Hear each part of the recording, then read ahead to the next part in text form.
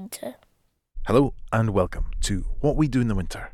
This is the 58th episode in the series of podcasts from the Isles of Mull, Iona, Ulva, Gomatra and Erid. I'm Alistair Satchell. I live outside of Dervig in the north of Mull, and I'll be your host today. I hope this finds you well and happy wherever you may be. In this episode, I talk with Carla Lamont of Finnefort. Carla originally hails from Canada and chose to come and work in Scotland, starting off on Iona, before coming across to Finnefort, where she and her husband John run the remarkable Ninth Wave restaurant. As well as running a very successful restaurant, you may also know Carla from her recent appearances on MasterChef The Professionals. Our conversation takes in her youth in different parts of Canada, and then we go on to talk about her love of playing pool, and that's how she met John in the Keel Row in Finnefort. We then talk about how they established the restaurant, what's special and unique about the Ninth Wave, her performance poetry career, her work in radio, her appearances on MasterChef, and loads more besides. As this episode was recorded over Zoom, there are the odd occasional weird crackling noise and demonic voice in the background, so I do apologise for that. I'll be back at the end with a few more bits and bobs and some news about some archive recordings that we're going to be putting out through What We Do in the Winter soon. But without further ado, I'm chuffed to bits to pass you to Carla Lamont.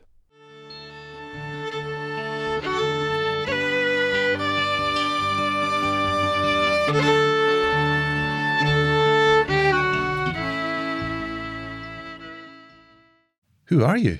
Wow, that's a question and a half. I'm a slightly bizarre chef from Canada who used to be a captain of a women's pool team, and now I moved to Iona to work at a restaurant in a hotel that was kind of like Fawlty Towers, and now I own a wee seafood place on a wild moor in the Hebrides. Fantastic. That's a perfect answer. Thank you. Canada. Whereabouts in Canada are you from originally? Where were you born in Canada? I was born in the prairies in Regina, Saskatchewan. And then when I was 12, I moved to the west coast on Vancouver Island. And you couldn't really get much different. I had never seen the ocean before. I'd never seen a forest of pine trees before. It's 1,000 miles of wheat field, any direction you go, basically. I am exaggerating, but that's Saskatchewan in a nutshell for me. And then it was all granite, covered in a primal forest, surrounded by pretty much the same ecosystem as here. It's salmon, deer, oysters, all the good stuff.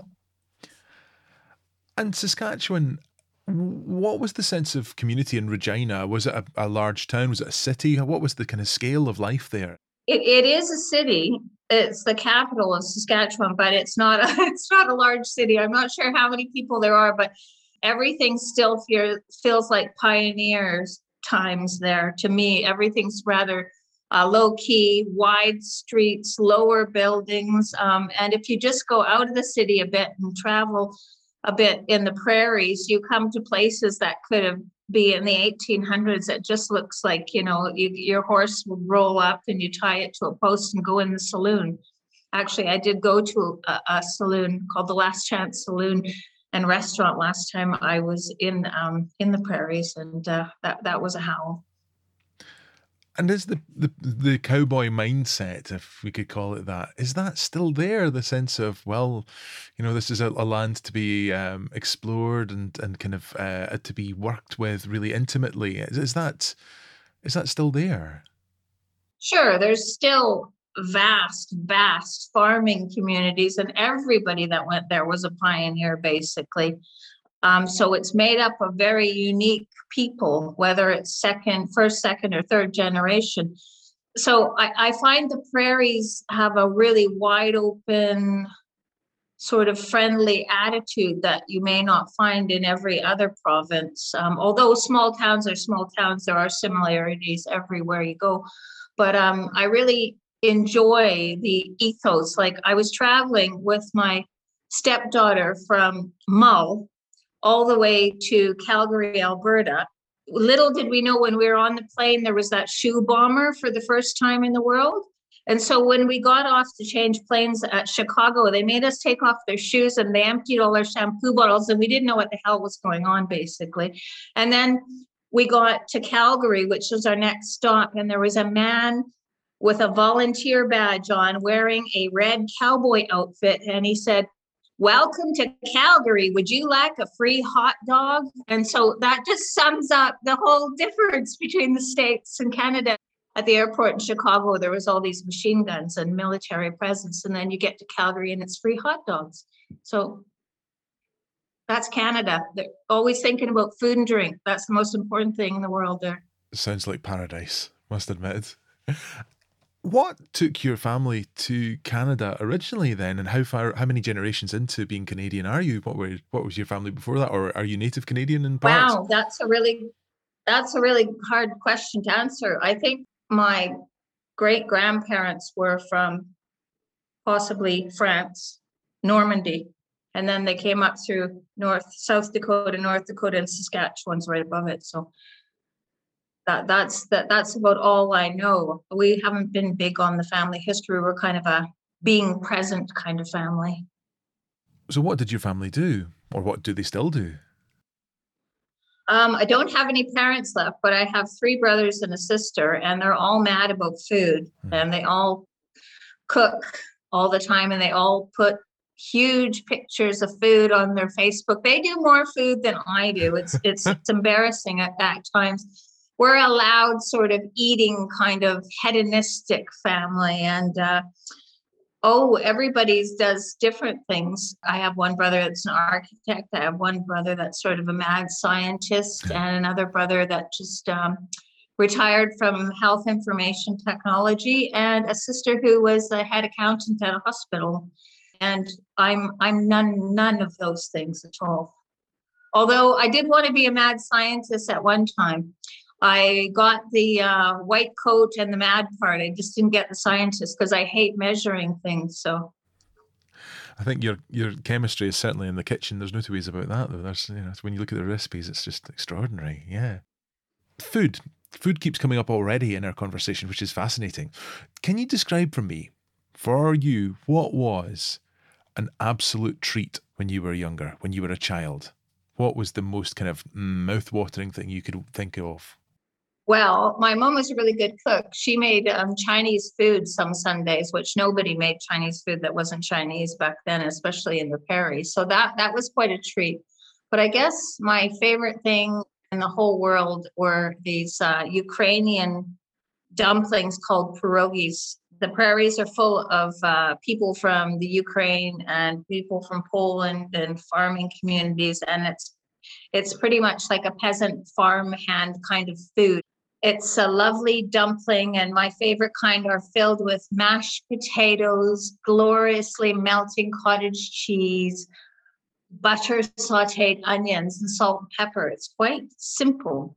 You boil them, you fry them, but then you serve them with lashings of sour cream and tons of smoked streaky bacon bits and fried onions. So there's only about 5,000 calories to each portion, which is why I'm so stick thin.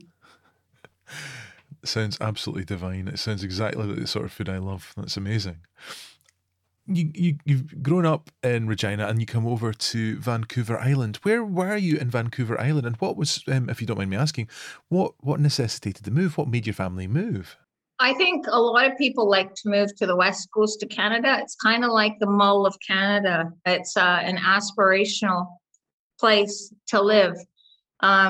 And my dad opened up a tire business there, and they'd lived there before because my dad, he traveled around selling Firestone tires, and they lived in Victoria before, and they must have liked it because they moved back. And it was a great move for me. There's lots of arts and culture and things, and the school system is pretty great there. So it was good upbringing, but I'm really glad that I started off in the prairies. It gave me sort of a firm grounding in people. Is Victoria bigger than Regina? Oh yeah. Right. I think there's lots of suburbs, but it's like, I think it's 750,000 people I'm not very good on numbers. It's not my specialty. It's not nearly as big as Vancouver, which is the second largest city in Canada. Yeah. But it's definitely grown a lot since I've been here.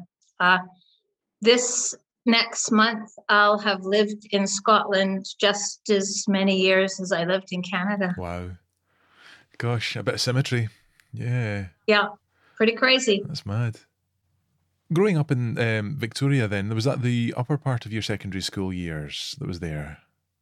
I moved there when I was 12, so none of the grades correspond to these ones, so I don't know how to compare it, really. So you were there when you were a teenager? There's junior high school. Yeah. It was the last year of primary school. Then there's junior high school, and then there was high school for the last 2 years where I was. So, yeah, it was totally different. I went to Catholic school in Regina, and my class was a French immersion class that was like 75% French. And then I moved to Victoria, British Columbia, and it was just totally different. And I didn't have to take French for 5 years because I was so far ahead of the game. And then I forgot it all. Unfortunately, I'm not bilingual anymore, but I do have a good vocabulary in French. Yeah.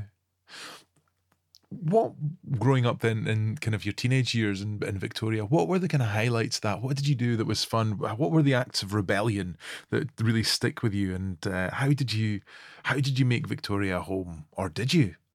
I never really felt at home there. It's highly conservative. It's the most conservative part of the west coast of Canada. It's full of lots of expats from Britain. It's full of rich people. Not that I have anything against either one of those groups. I never felt that I fit in, but I think it was more of a mindset. As soon as I got here, I felt totally different.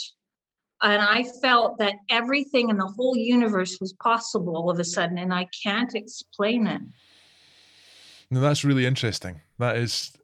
Well, let's set the context a little bit more of life in Canada before we come across to Scotland. You mentioned that you were the captain of a pool team in Canada. Could you explain a little bit about that, please, if that's okay? Sure. There's several women's pool leagues. They started off in the Royal Canadian Legion, and it's the cheapest beer in town, for one thing, which is great if you get a membership. You could drink jugs of beer for the price of one beer in a fancy bar. So it was great from that perspective when I just turned of age for drinking. But it was a real sort of interwoven web of different types of people. I mean, when I first joined the pool league, I was 19 years old, and there was lots of women's pool teams that had little pink bowling shirts and lovely things like that. And they were called the Miss Qs and things. And this lady who I met playing pool in a bar at midnight on New Year's Eve once after I finished my cooking shift, she asked me to be on her pool team. And then the next year we started our own pool team. We pulled all the best people we could find, went to some Indian bars, native Indian bars, and got the best native Indian players, which were something else. And we called ourselves the Deadly Eights, and I drew a shirt with a skull with cross Qs and 8 balls for the eyes. And we were totally different than anything that came before. And we won every single award for years and years and years. So it was lots of fun. But pool meant everything to me. To lose was unheard of. I couldn't do it because if I lost a game, then I couldn't expect everybody else to win every single one of their games. I'm a bit different now. I think I've mellowed out slightly. I hope so. I just go for the restaurant awards now. Ah, yes. Well, I guess I've just changed focus. Yeah, you just changed pool table. That's it. So you say that you were cooking at that point as well. So where did your cooking career start off? Well, I had a career education teacher named Adele Clements, and she had a lisp, and she talked like this. And she always said, Carla, you just can't go into a place and say, I'm here, I want a job. So she made us get work experience everywhere. And somebody said that there was this wild pizza jazz club that was great in this old center of Victoria, and that if I wanted to try a restaurant. I should try that one because everybody was crazy and it was a lot of fun. So I tried that and I got a weekend job there. Brilliant. And that's how I started in restaurants. And once you're buttonholed, I don't know, in that part of Canada anyway, I couldn't get a job after that in a women's clothing store or a bank, although I would have been absolutely hideous at either one of those jobs, to tell you the truth. I guess I was where I was supposed to be, but I just happened to go for jobs in restaurants. And I went to college and that while working in restaurants and playing pool. And then it just sort of evolved into something. And I went for journalism and writing. Oh, brilliant. But I actually don't like politics or war or violence or crime. So journalism is basically that. So I was more into the human interest angles and the stories. And I used to interview people on the radio, all these strange people that nobody else wanted on the radio shows. Yeah, I used to do that for a living a bit. Fantastic. It was a volunteer thing. But are there any characters from that time that you think that stay with you? Any kind of stories from those people that you think are worth saying? Oh, yeah. Funnily enough, my old algebra teacher, which I had to take algebra 6 times because I just didn't get it, Mr. Harris, he was great. He had this ducktail, swooped Brill cream hairdo. I just loved him. I got to know him really well because I was in his class like every year. And then after I graduated, I had to go back and go and take his class again.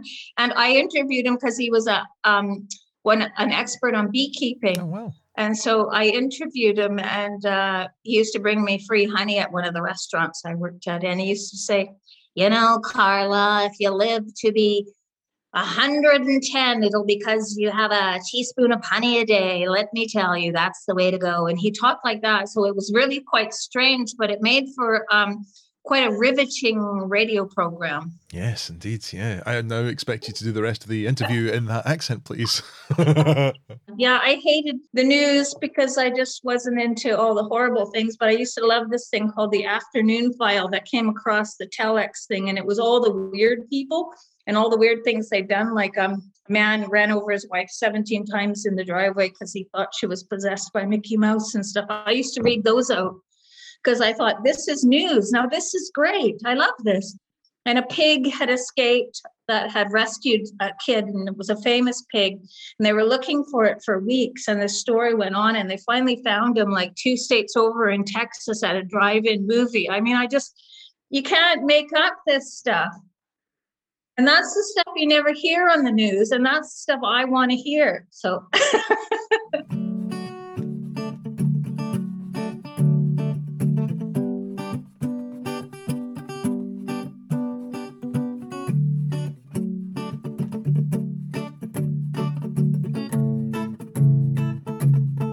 At what point did you choose to come this direction of travel across Canada to the east and go to the Isle of Mull and Iona? Why did you come this way?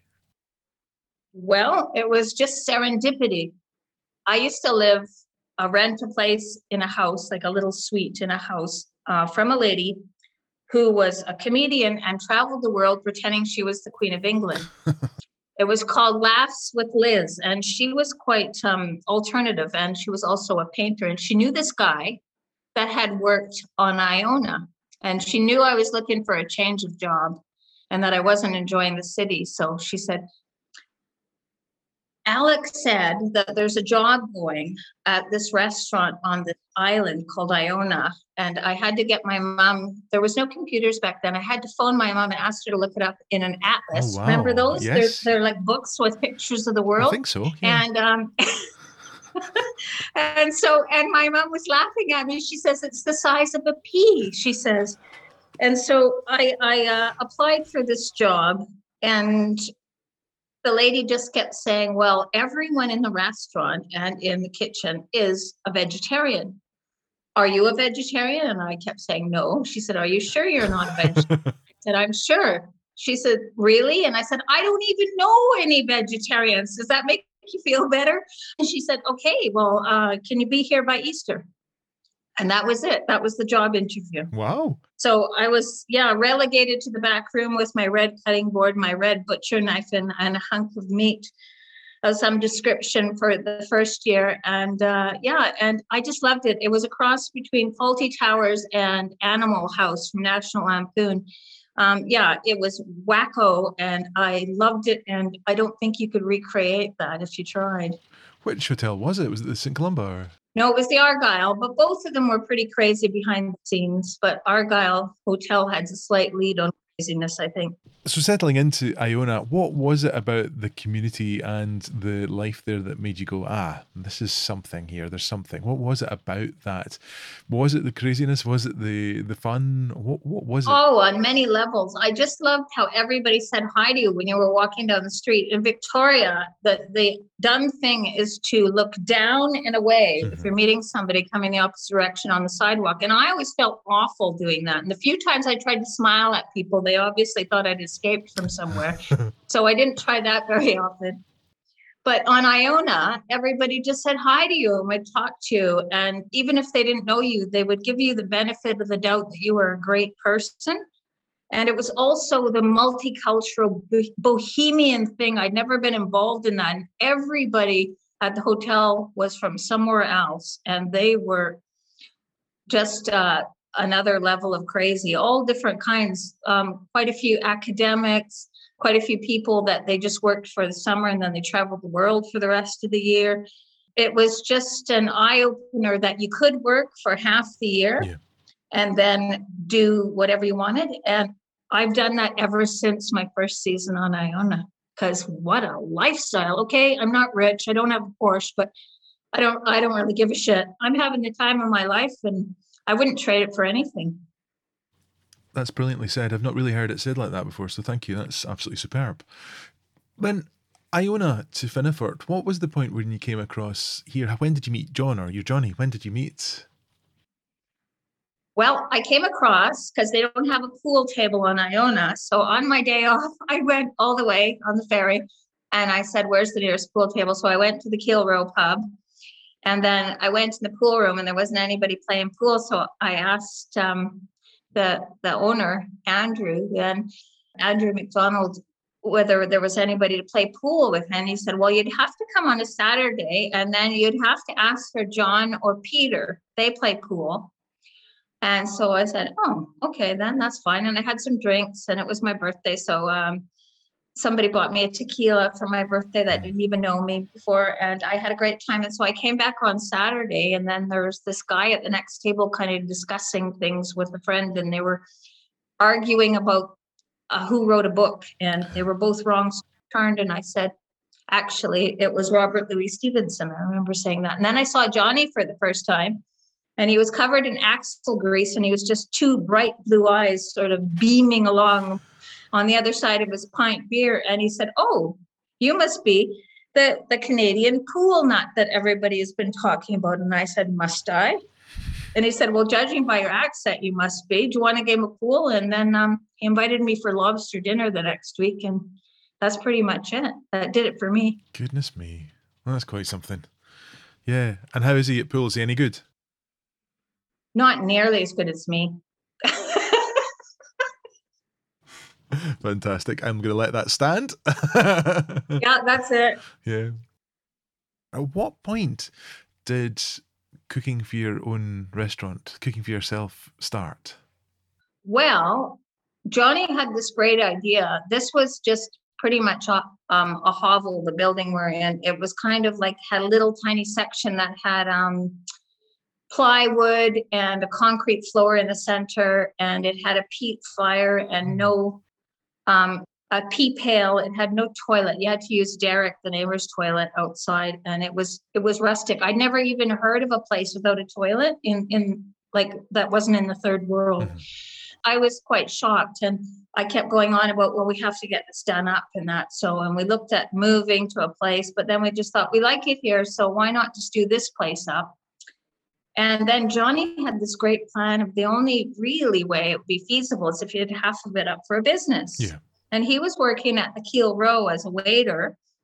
And he loves people. He loves hosting, playing mind host and plying people with beverages and things. So it was a great sort of partnership. And then he thought, why don't we just open a restaurant?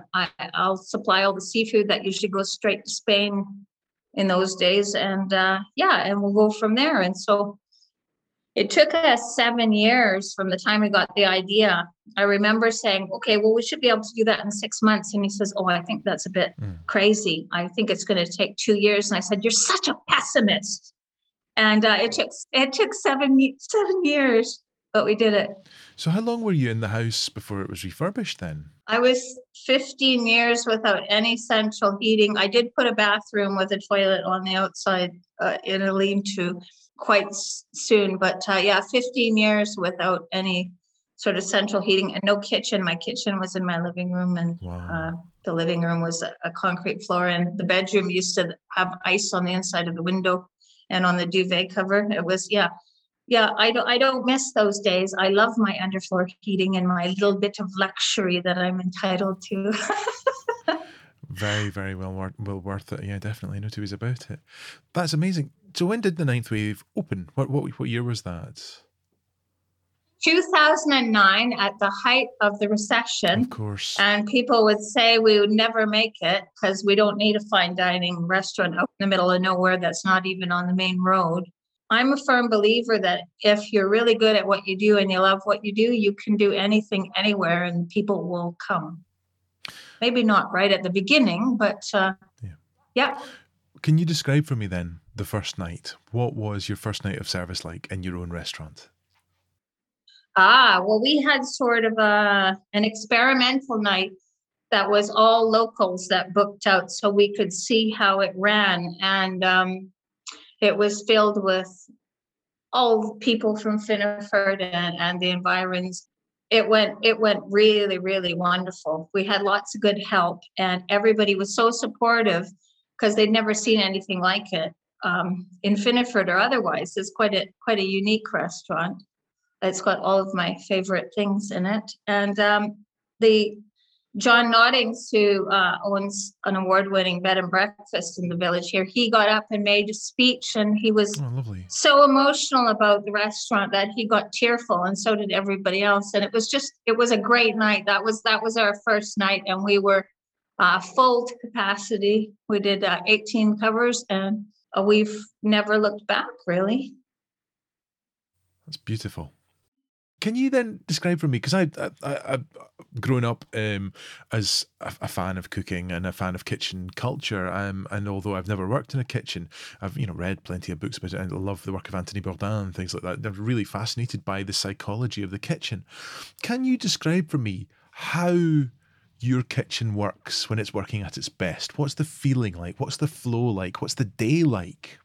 It's not really like any other kitchen I've worked in before because there's only 2 people working in there, me and my assistant, my sous chef, whatever you like to call them, partner for the evening. We work all day, get a little break in the afternoon, and then work all night together. So you got to really like the person, but I like to have fun. So I'd rather start 3 hours early and have time to enjoy and have fun than rush through things. But you have to work fast for me. You can't be a slacker, but if you sort of give enough time for creativity, your job could be an absolute joy. I started about 6 or 7 in the morning, and then I go pick my herbs and things like that. And I do the menu for the day. It changes all the time depending on what's coming in from the garden and that. And we prep almost everything fresh. We don't make ice cream every single day, but we make everything from our handmade chocolates to the ice cream. The only thing I pretty much don't make is we don't have a dairy farm. We don't make our own cheese, and we've got the award-winning Isle of Mull cheese anyway. So then we have a little break in the afternoon, which usually involves gardening or just lying on the sun lounger on the patio. Sometimes I have to go to the abattoir to pick up meat or whatever, which is quite a full afternoon. And then we start again in the evening, do the setup, and we seat people at 7, 7:15, and 7:30, and they get the table for the whole evening, and they can do up 4 to 6 courses and have time to talk to Johnny. He was the head waiter and the wine steward every single year that we were open, but he's now retired. He'll be 70 this year, and he's a full-time fisherman, a full-time crofter, and a full-time organic gardener. So I let him let go of one of those jobs with regret, because the customers love him. He's a pretty sort of curmudgeonly person in one way, but he also just loves to share the bounty of Mull with everybody. So it was a good combination. So this year will be a slightly different. Indeed. Who have you got stepping in this year? We've got a lovely couple from Ardgour coming into, he's working in the kitchen with me. His name is George Wimpenny. I just love his name. He sounds like a steampunk sort of guy with a top hat. Her name's Katrina, and she's going to head up the restaurant. And then we have a local girl called Harry Burney, who's going to be waitressing and hostessing on the floor. And that's it. That's the total entire of a full staff thing. And that's assuming that we're going to be able to open, I won't use the word normally, as usual. Yeah. What the future holds, nobody knows, but I'm a firm believer in positive thinking. So I'm just trying to picture the outcome that I would like to have happen. Yeah. And not like an ostrich. I'm not delusional, and I'm not pretending that COVID exists, but I'm doing all I can to make things work in my direction. Can you describe for the listener some of the meals and some of the plates that you're happiest with, some of the ones that have inspired you most, and what it is about those fresh herbs, that fresh seafood, that wonderful meat from the abattoir? Can you paint a picture with words about your cooking, if that's all right? Sure. My cooking has a lot of influence because Vancouver Island's right across the water from Japan and China. Half the population is Asian.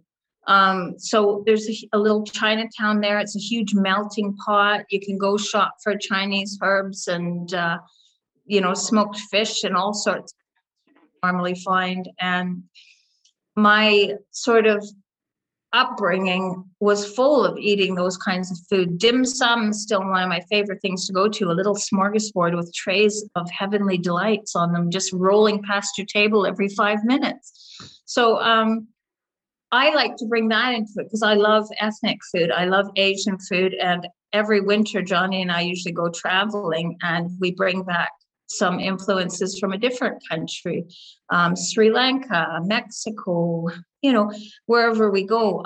But still, one of my favorite things to cook, and I made it on MasterChef The Professional because it's my signature dish. If I had to pick one, which is really difficult, is a warm crab and Isle of Mull cheesecake. So it's got some smokiness in it. It's got some smoked cheese, some normal Isle of Mull cheddar. It's got fresh crab meat. It's got cream cheese. It's got fresh dill from the garden. It's hedonism on a plate. Oh, it is so good that you just want to dive face first into your plate. And it's a simple thing, but simple things done well, not burnt like I did on the MasterChef Professional. I never used an induction hob before. There was a lot of firsts on that thing. But that's got to be still one of my favorite dishes. But it's the blending of the freshest seafood. It comes in a bucket. An hour before I start my evening shift, Johnny brings in the seafood. And he catches sea urchins and octopus and all sorts in his creels as well. And we try to use it all. And it's the juxtaposition between fresh seafood, and I like to leave like a whole crab claw, so you do get to know what the actual honest ingredient tastes like. But then I do techniques with things, perhaps not foams and gastro, scientific cooking, but it's enough where it's something that you would never make at home. So I like to have some of the whole crab claw and the divine mousse whipped cheesecake to go along with it. And all my dishes have that juxtaposition. A whole langoustine, and then there's langoustine, lemon pepper, Scotch eggs around little tiny pigeon eggs or quail eggs. So there's always a mixture, and usually there's some kind of ethnic influence, whether it be from South America or Korea, which I'm discovering, or this year it's going to be Madagascar, just because I like the name of it. So I've been researching that. My mouth is watering. That just sounds amazing, particularly the Scotch egg. I mean, oh my goodness, that sounds extraordinary. Yeah. You mentioned steampunk there as well. Now that's something that I think that I first came across you through poetry stuff and your steampunk work. Can you describe to us your connection to the Steampunk Federation of the Ross of Mull? Is it symposium or federation of the? Well, a symposium's just a sort of that's what we call our meetings, Right, or sometimes they're huge parties where we each build some sort of scientific contraption and drink lots of dubious cocktails in test tubes and things.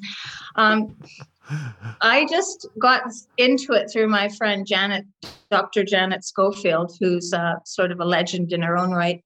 And it involves dressing in Victoriana, but it could have a sci-fi edge. It has many faces, and basically I've always loved dressing up. So it's an excuse for a lot of us to get together, dress up, be pseudo-intellectual. Some people are really scientists, and they do build wonderful contraptions, and they give lectures and things, and we have afternoon tea. And if I could afford it, I would rent a balloon and have steampunk balloon rides over Finnefort and Iona, but I haven't quite reached the dizzying heights of that yet. Amazing. That's gorgeous. And writing as well. So obviously you've got your book here as well, but you've also self-published as well. Can you say a little bit about your writing? Where did your writing career start, and what interests you in writing? I've always written. When I was a teenager and I worked in restaurants, in the little kitchens I worked in, often there was like dull moments where there weren't any orders. So I used to take the readout paper they used to get orders on, and I used to write little stories on the back, the computer printout paper. And that's how it started, basically. But I did take a creative writing sort of course in school and things like that. But I just went on. And then at the Argyle Hotel, we started this thing called the Scribe Tribe. And it was basically 4 people in somebody's tiny, tiny staff room. And we took turns hosting it. And we wrote poetry. And then my friend Judith Jardin, who was in there, we decided to take it on the road, and we went to Tobermory with it. We went to some museums and things like that. Yeah. And we went to Bonasson, and we did the Hall in Iona, and we used to do that for quite a few years, doing our poetry shows. It was sort of a cross between maybe Saturday Night Live and the poetry reading. Wow, that's lovely. And how were they received? What was that like? Well, people seem to be really, really surprised and delighted, because it wasn't. Your sort of attention span is very short when listening to poetry. A minute is actually a really long time, definitely, for one person to read one poem. So we interspersed it with music, and we had props, and we had very weird scenarios where we'd write a poem in 2 parts, and then we'd sit down at this fake Italian restaurant and act out the poem, kind of thing. So I don't think they knew what hit them. I don't think Mull had ever seen anything like it, or Iona way back then. I'm talking 20 plus years here.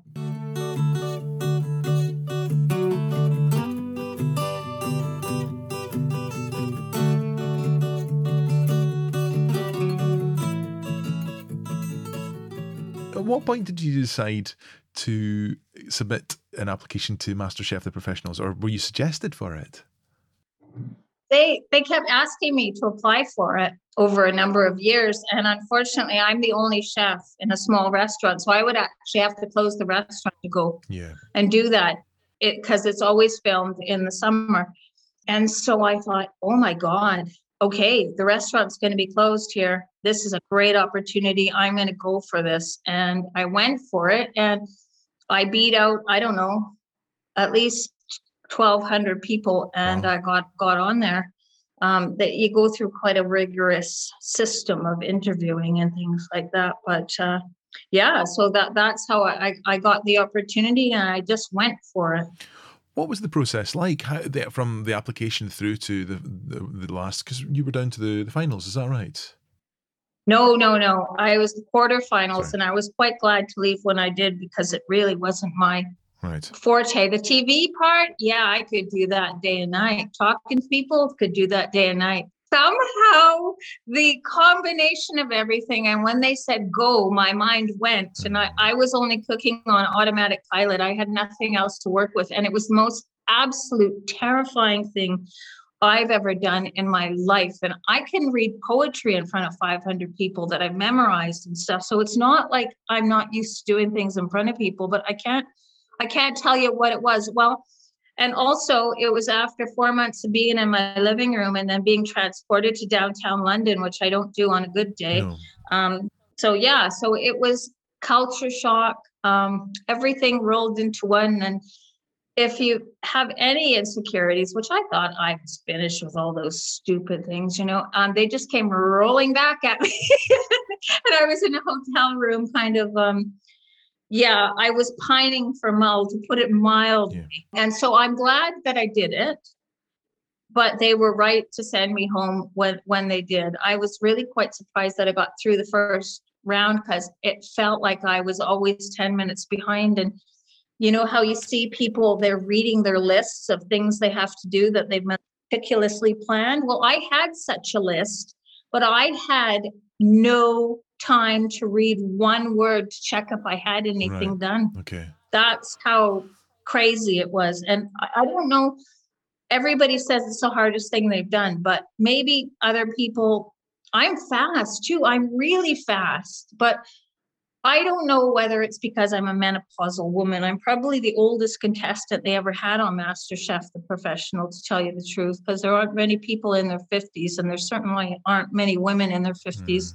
So maybe it was the lack of barium in my brain cells or something, but I wasn't functioning like I used to be able to as an air traffic controller that could do a million things at once. But saying that, I don't know I didn't know then what I know now, so I couldn't have done as well on that level. So it was a really interesting sort of social experiment on many levels.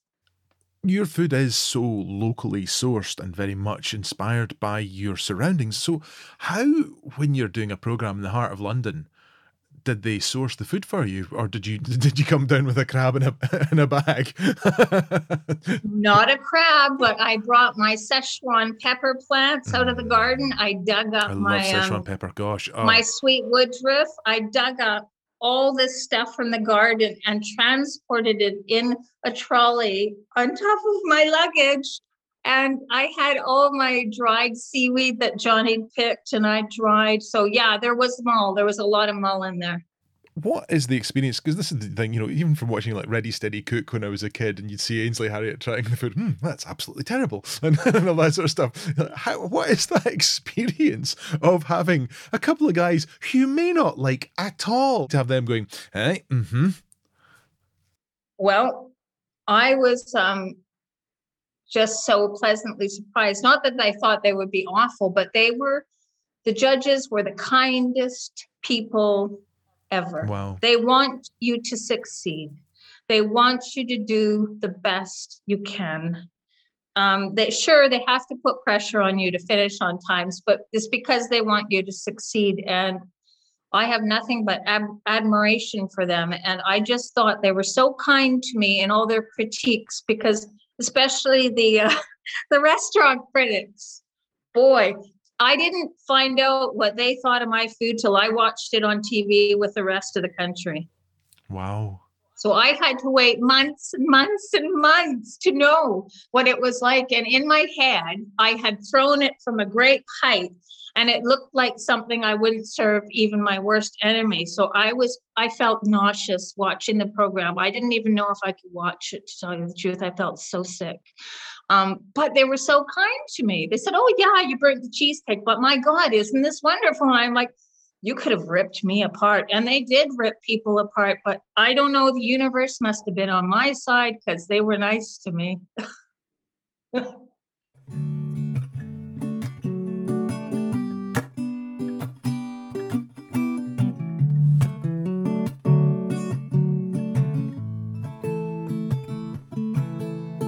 What do you feel the role that your restaurant serves within the community is? And what does the community mean to you? Well, those are kind of two different answers, I think. I never really saw myself. I mean, I'm obviously a member of the community and I love living on Mull, but I'm not much of a charitable worker. I don't host teas for cancer and I don't do this. I participate in them when other people do them.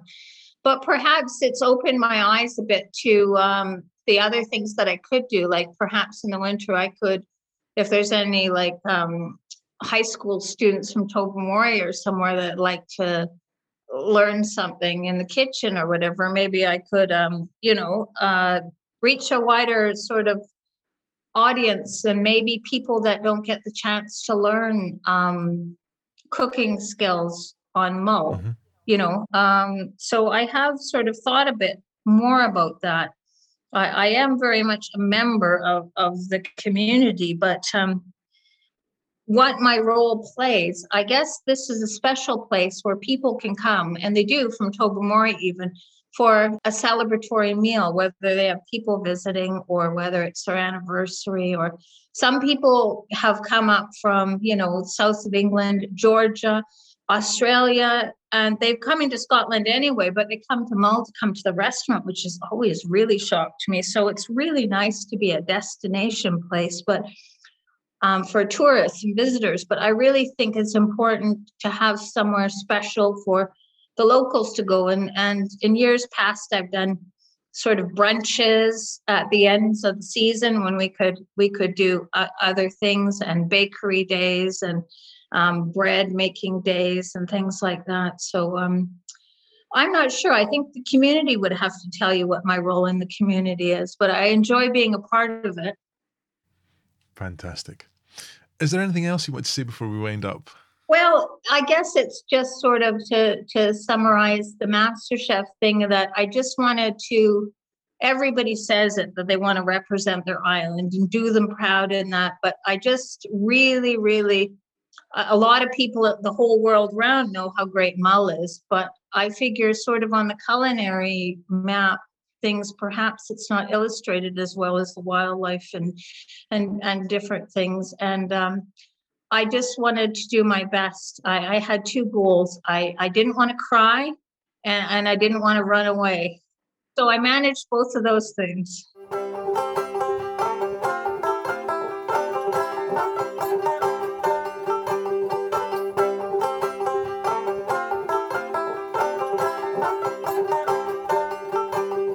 Thank you so much, Carla. It was just lovely to finally get a chance to catch up and have a natter. I hope to see you soon, and I wish you and the team all the very best for the new season when it starts. Now, if you're a regular listener and have been waiting for a new episode of What We Do in the Winter, I'm really sorry it's taken me so long to get this episode out. Work has just exploded over the last few months, and I can barely grab a moment to myself. When I'm not working, I tend to be sitting in a darkened hollow somewhere, dribbling. There is lots more What We Do in the Winter to come, so don't worry, there are literally hundreds and hundreds of folk to talk to, so I hope to be back with you soon with more. One of the jobs I've been working on over the last months is Tales for the East, a podcast about the lives of the people of Dennistoun, Sighthill and Haghill in the East End of Glasgow. It's an artist-in-residence post with Glasgow Life, and it's been a great pleasure to do it along with my mate Tim Marozzo, who's going to be doing photography of the participants once COVID things kind of start to lift. It's been such fun to do, and I think I'll probably have it running until the sort of middle of July. I'm hopeful that I'll get about 20 episodes or so out. So if you like these kind of What We Do in the Winter style conversations, there's a chance you might really enjoy Tales for the East. It's quite a similar approach. The depths of lives that people have experienced around us are so interesting. I mean, everyone has a story to tell. Another forthcoming podcast is Owning Our Future from Southwest Mull Iona Development, SWAMID, and Community Land Scotland. This is a limited run series, and it's a podcast series where I talk to people of the Ross of Mull and Iona about the pandemic and how SWMID operated and what their role in this unprecedented time was and is. I'm really looking forward to putting this out with you. It's something different. It's quite something different. Now, I'm also delighted to say that What We Do in the Winter, Mull Museum and Mull Historical Society have teamed up to release the digitised audio recordings of Donald Langhamel, the father of Catherine Evans, from episode 38 of this podcast. I just need to get clearance from all the families of the people that spoke, as none of the participants are with us anymore. So I'm working on this and I hope to have them out fairly soon. There's some absolutely incredible tales in there. One particular highlight is the story of a man who had a long way to go home after a wedding, so the hosts gave him a piece away with him. And when he opened it up, it was a wedge of mutton between 2 slices of wedding cake. I don't know if there was icing involved or not, but oh man. So there's loads of tales in this archive. I'll host these recordings on the What We Do in the Winter SoundCloud page, but I won't put them out in the main feed. They'll be accessible through their own playlist. I'll maybe do one edited highlights episode on the main feed as well to give you a flavour of it, because the stories are really something. Now, if you wanted to support the podcast, please feel free to click on the donate tab on whatwedointhewinter.com, but don't worry if you can't or you don't want to. I'd much, much rather that you listened and went havering around with us rather than not. And on that note, thank you so much to all the monthly subscribers. Needless to say, I really, really appreciate it. If you're a monthly supporter and you find yourself in different circumstance and not able to support the podcast anymore, don't worry at all. I totally understand. If it was possible to ask you, the listener, to leave a star review on whichever platform you use to listen, I'd be really, really grateful. The more stars and more reviews it has, the more kind of visible it is to the world and means these stories get out there and are shared around the place. As ever, thank you so much to all of you that reach out and say hello. It always makes my day to hear from you. Thanks for listening. I hope life has been kind to you wherever you are, and I look forward to catching up with you again soon. Take care wherever you may be. Moran tang. Shinakate. This episode is lovingly dedicated to the memory of Ian McKinnon, who spoke to me for episode 55 at Christmas just past. I'm sorry to say that Ian passed away last weekend. He was a truly wonderful man, kind, fun, and always with a twinkle in his eye. My sincerest condolences to Ishbel, Rhoda, Kirsty and Ross, and the rest of the family. Va mi hoogholistje a vi colorivsje is na vanish. Bet la erich drel avon, a mesk churlach is harstjen is chore, be Ian Cor ge yonder en jan. Moren tang er na hullerut, dun je gaar.